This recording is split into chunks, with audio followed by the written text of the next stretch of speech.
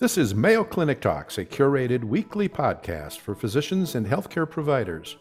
I'm your host, Daryl Chutka, a general internist at Mayo Clinic in Rochester, Minnesota. Determining the source of GI blood loss can be a challenging dilemma. On occasion, we have clues regarding where we should start looking, but in some cases, no such clues exist. It's best to use a stepwise approach to determining the source, and in most cases, this will give us the answer we need. When a cause is found, most tend to be from an upper GI source rather than the colon. Whereas an upper endoscopy and colonoscopy will determine the source in the majority, there are some cases where more aggressive techniques are required. In this podcast, we'll be discussing GI blood loss and which approach we should use to determine the source. Our guest today is Dr. Andrew Storm, a gastroenterologist from the Division of Gastroenterology and Hepatology at the Mayo Clinic. You're listening to Mayo Clinic Talks.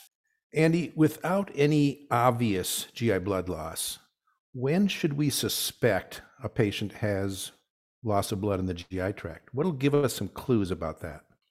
Yeah, with apologies to the audience right off the bat, I'm a fisherman outside of work, and I think of hunting down GI blood loss a lot like fishing. They call it fishing and not catching for a reason.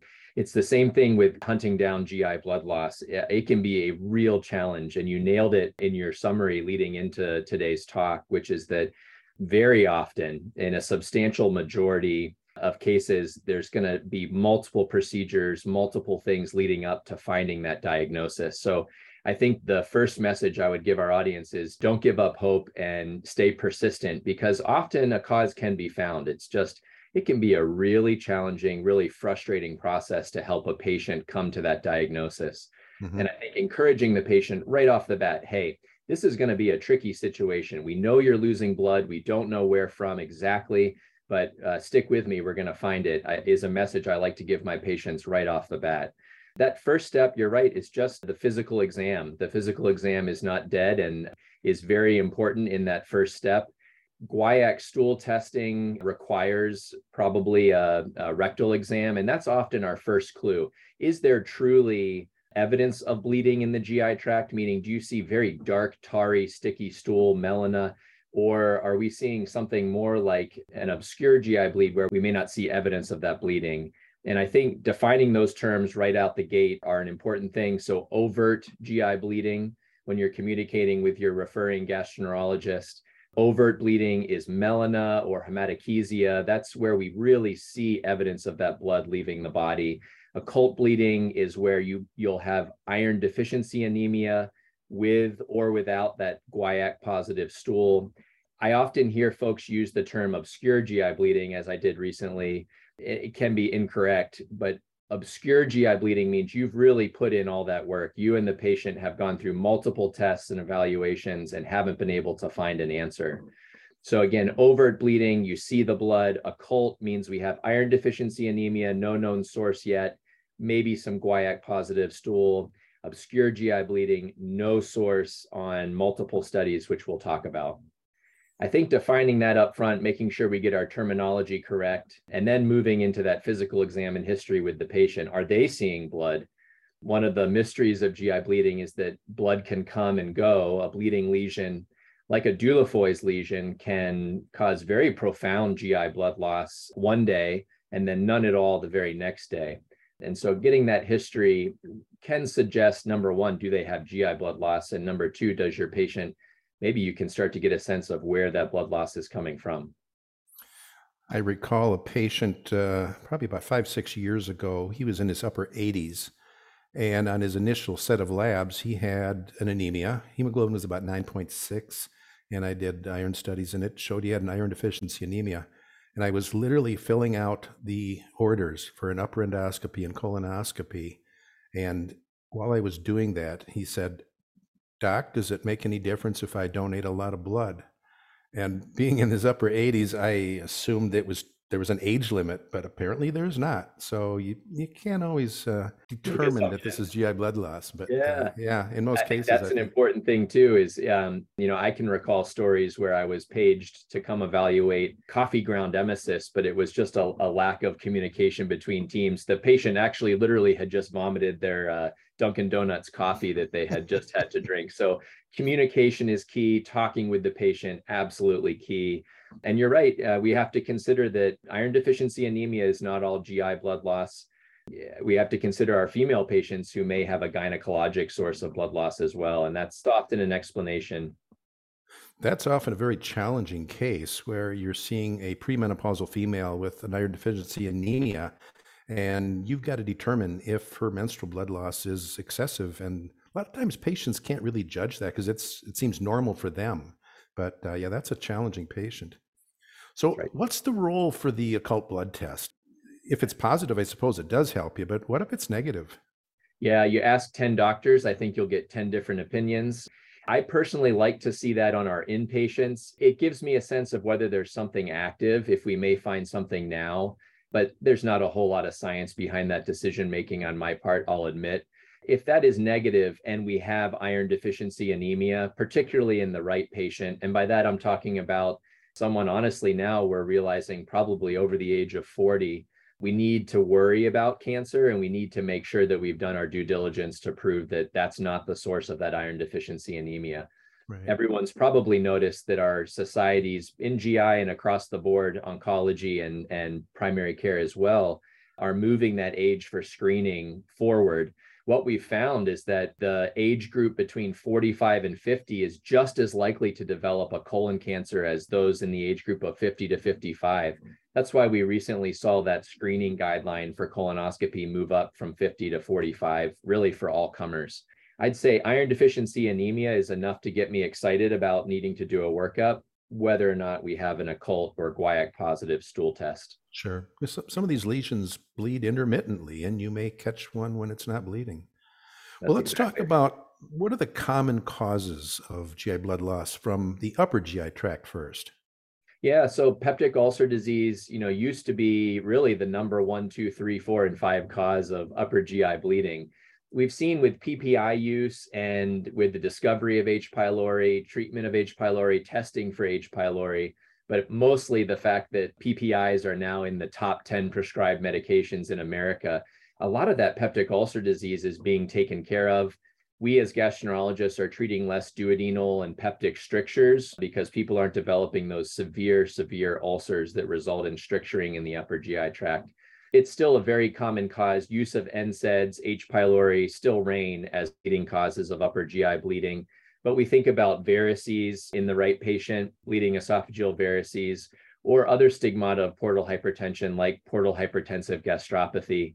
These are all fairly common causes of GI bleeding in your patient, maybe who has portal hypertension or cirrhosis. In your typical younger patient, we think about peptic ulcer disease being a leading cause. But again, with age and risk factors, the worry for cancer is there. Less common causes like Dieulafoy's lesions are something to think about.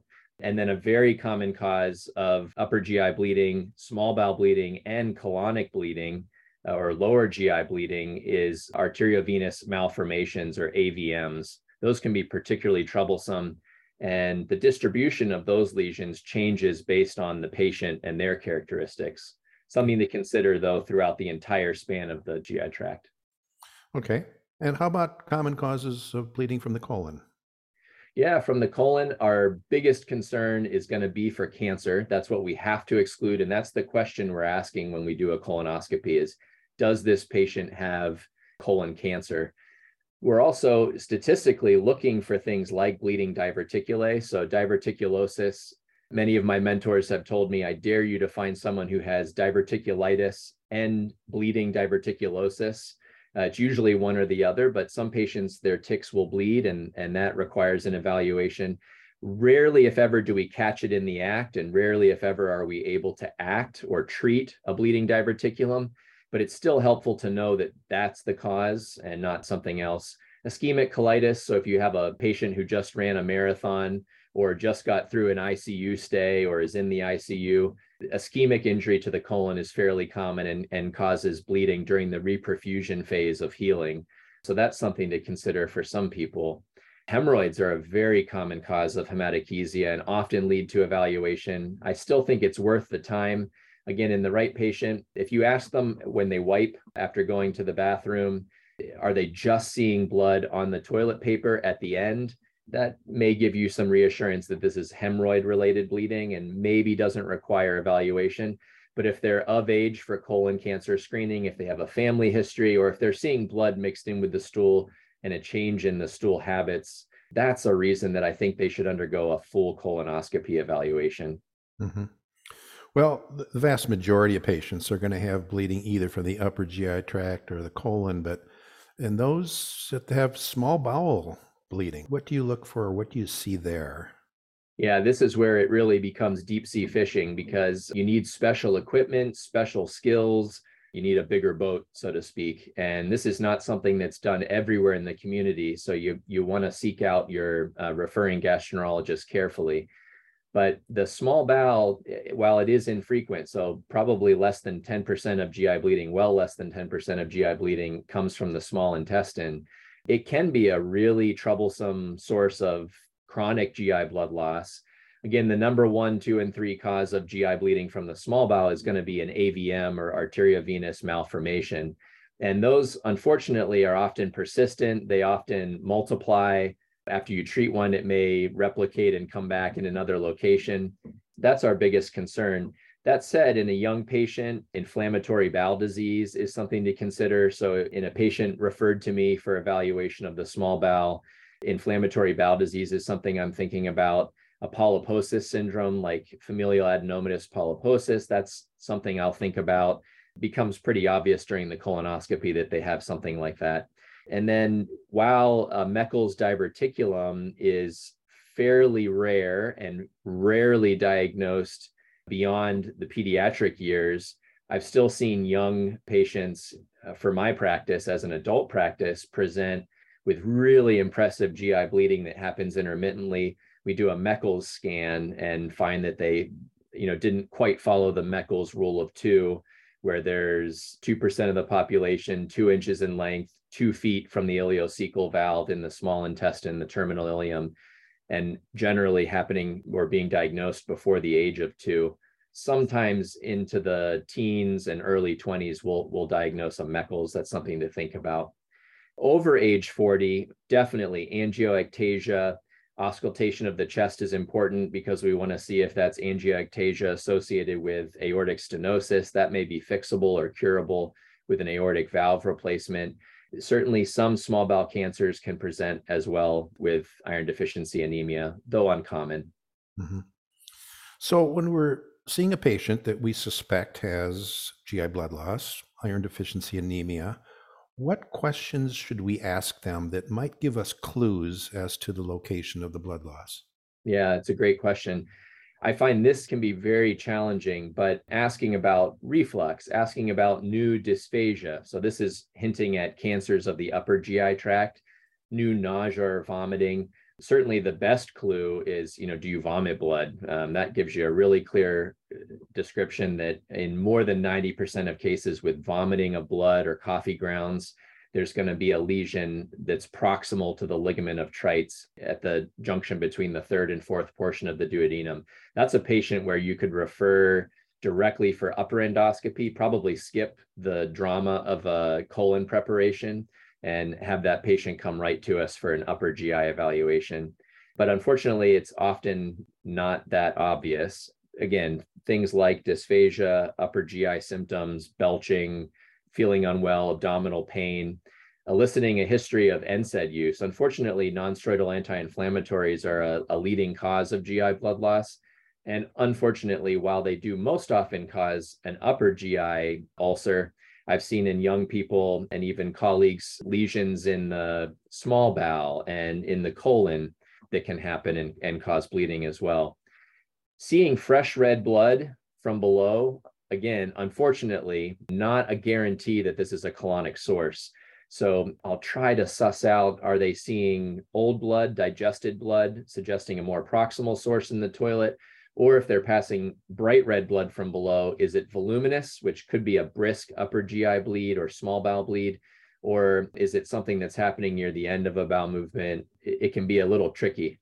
I will say in my own practice, I rarely order just a colonoscopy. I'll often want that upper GI examination when there's true overt bleeding. When the patient sees blood in the toilet, that's someone who's going to get a combination upper endoscopy and colonoscopy. If it's just iron deficiency anemia and they haven't had their screening exam, that's someone I'll send for a colonoscopy maybe up front, unless they have red flag symptoms above. It was something that I missed in my primary care days. This is a newer recommendation, is that for the right patient, particularly a male over the age of 60, we'll start thinking about Barrett's esophagus and screening for that. So another reason why maybe you send a patient for an upper endoscopy if they're already coming for a colonoscopy.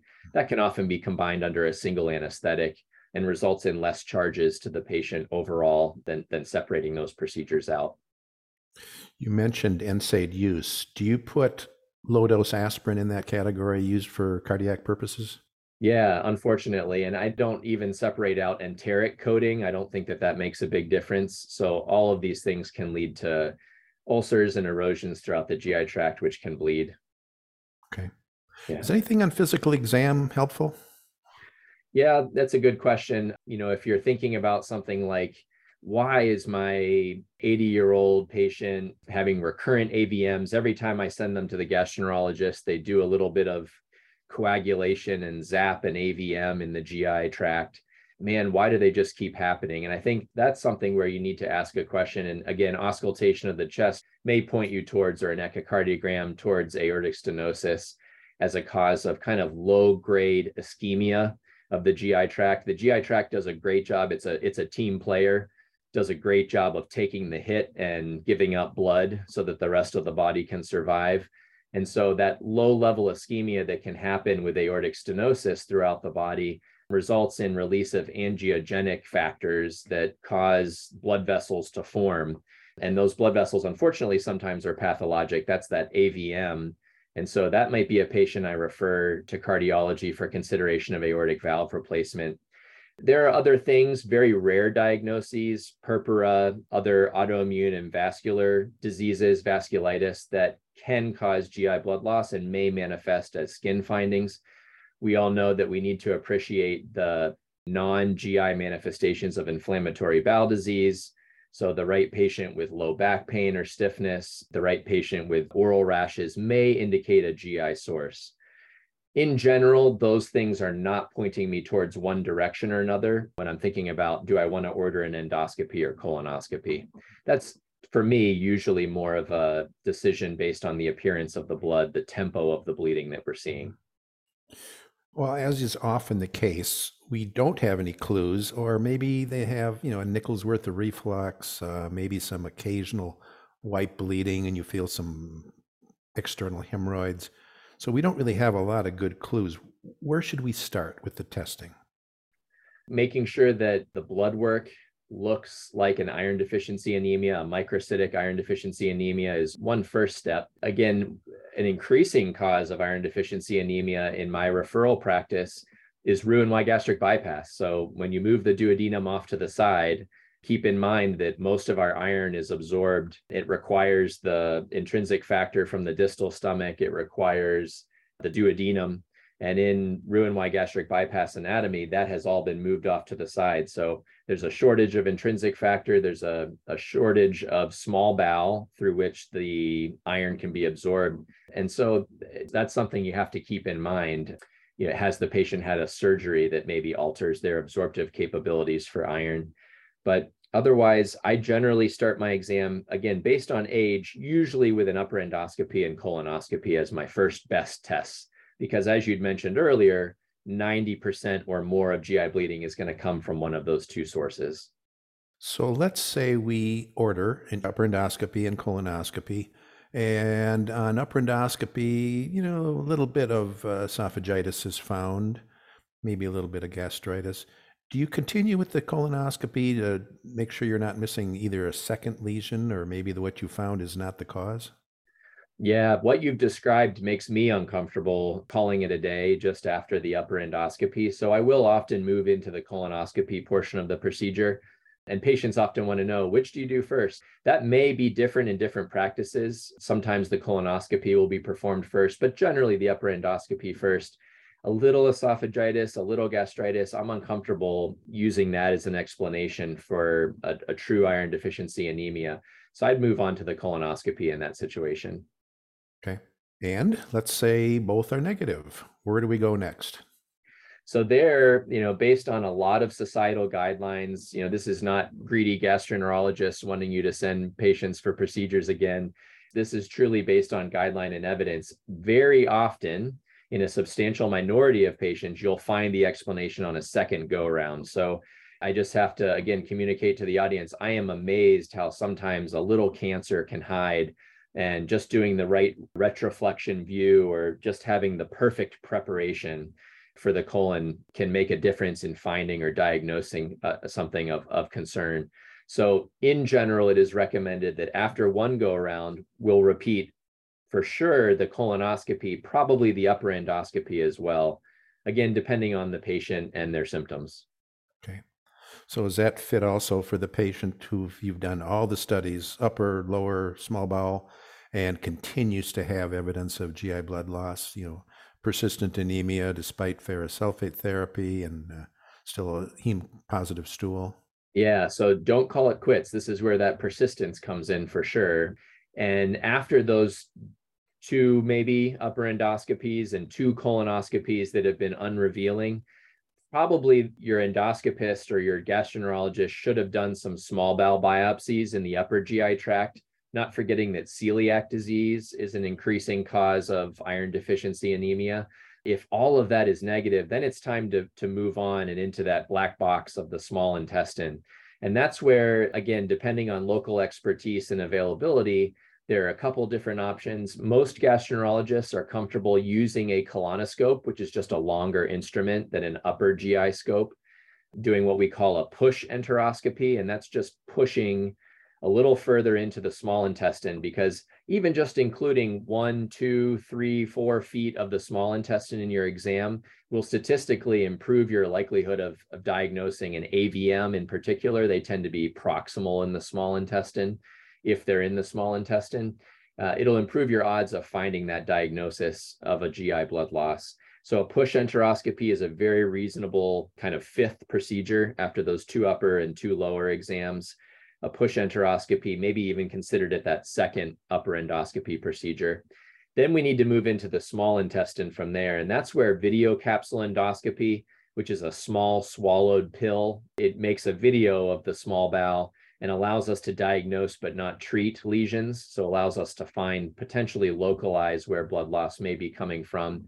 Again, we're looking for a range of things from tumors to inflammatory bowel disease or AVMs. And then the alternative to that, which is increasingly available, maybe even more so than video capsule enterography, is that of CT enterography and cross-sectional imaging like CT.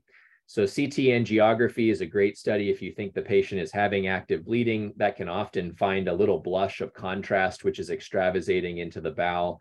That can tell us where to hunt down bleeding in the GI tract. CT enterography is by far the most sensitive test for diagnosing a small mural lesion in the small intestine, basically a small either polyp or growth tumor, maybe a stromal tumor, for example, that's causing bleeding and would be quickly cured with a laparoscopic surgery resection. Well, you've described some new procedures which we didn't have available even a decade or so ago. Well, I'm going to ask you to look into the future, Andy, and are there any new studies or future directions to look forward to in detecting bleeding?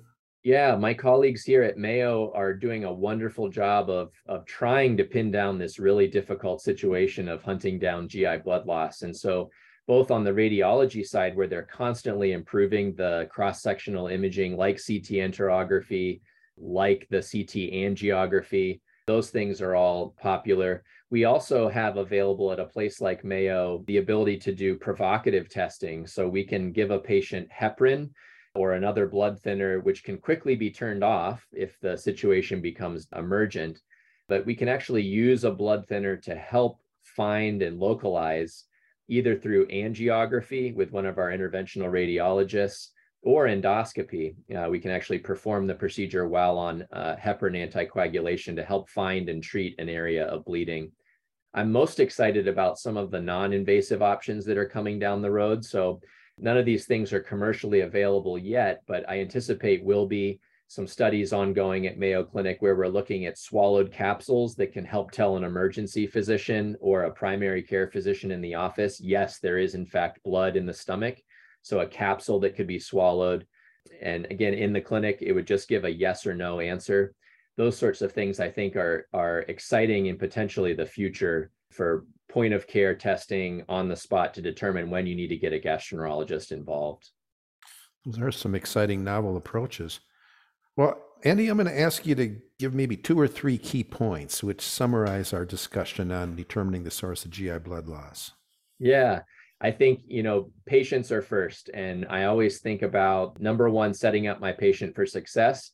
And for them to stick with you for a disease process like obscure GI bleeding, they need to understand right up front that it's going to be potentially challenging. So my summary points would be, number one, make sure your patient knows this could be tricky, but you're going to stick with them. And if they stick with you, you're going to work through all the possible causes of GI bleeding. Number two, don't forget colonoscopy. Don't forget that your main job is ruling out a cancer, which could be curable if determined and found early enough in its stage. And then again, number three, don't give up and feel free to refer patients. We'd be happy to help with these sorts of issues. It's a common thing for a referral center to chip in and help out with if you're having problems with these patients out in the community. We've been discussing determining the source of GI blood loss with Dr. Andrew Storm, a gastroenterologist in the Division of Gastroenterology and Hepatology from the Mayo Clinic. Andy, thank you for this fascinating discussion. It was my absolute pleasure. You can now listen to over 100 different medical topics developed for primary care providers on Mayo Clinic Talks podcasts. Find them at ce.mayo.edu or your favorite podcasting app. If you've enjoyed Mayo Clinic Talks podcasts, please follow us. Stay healthy and see you next week.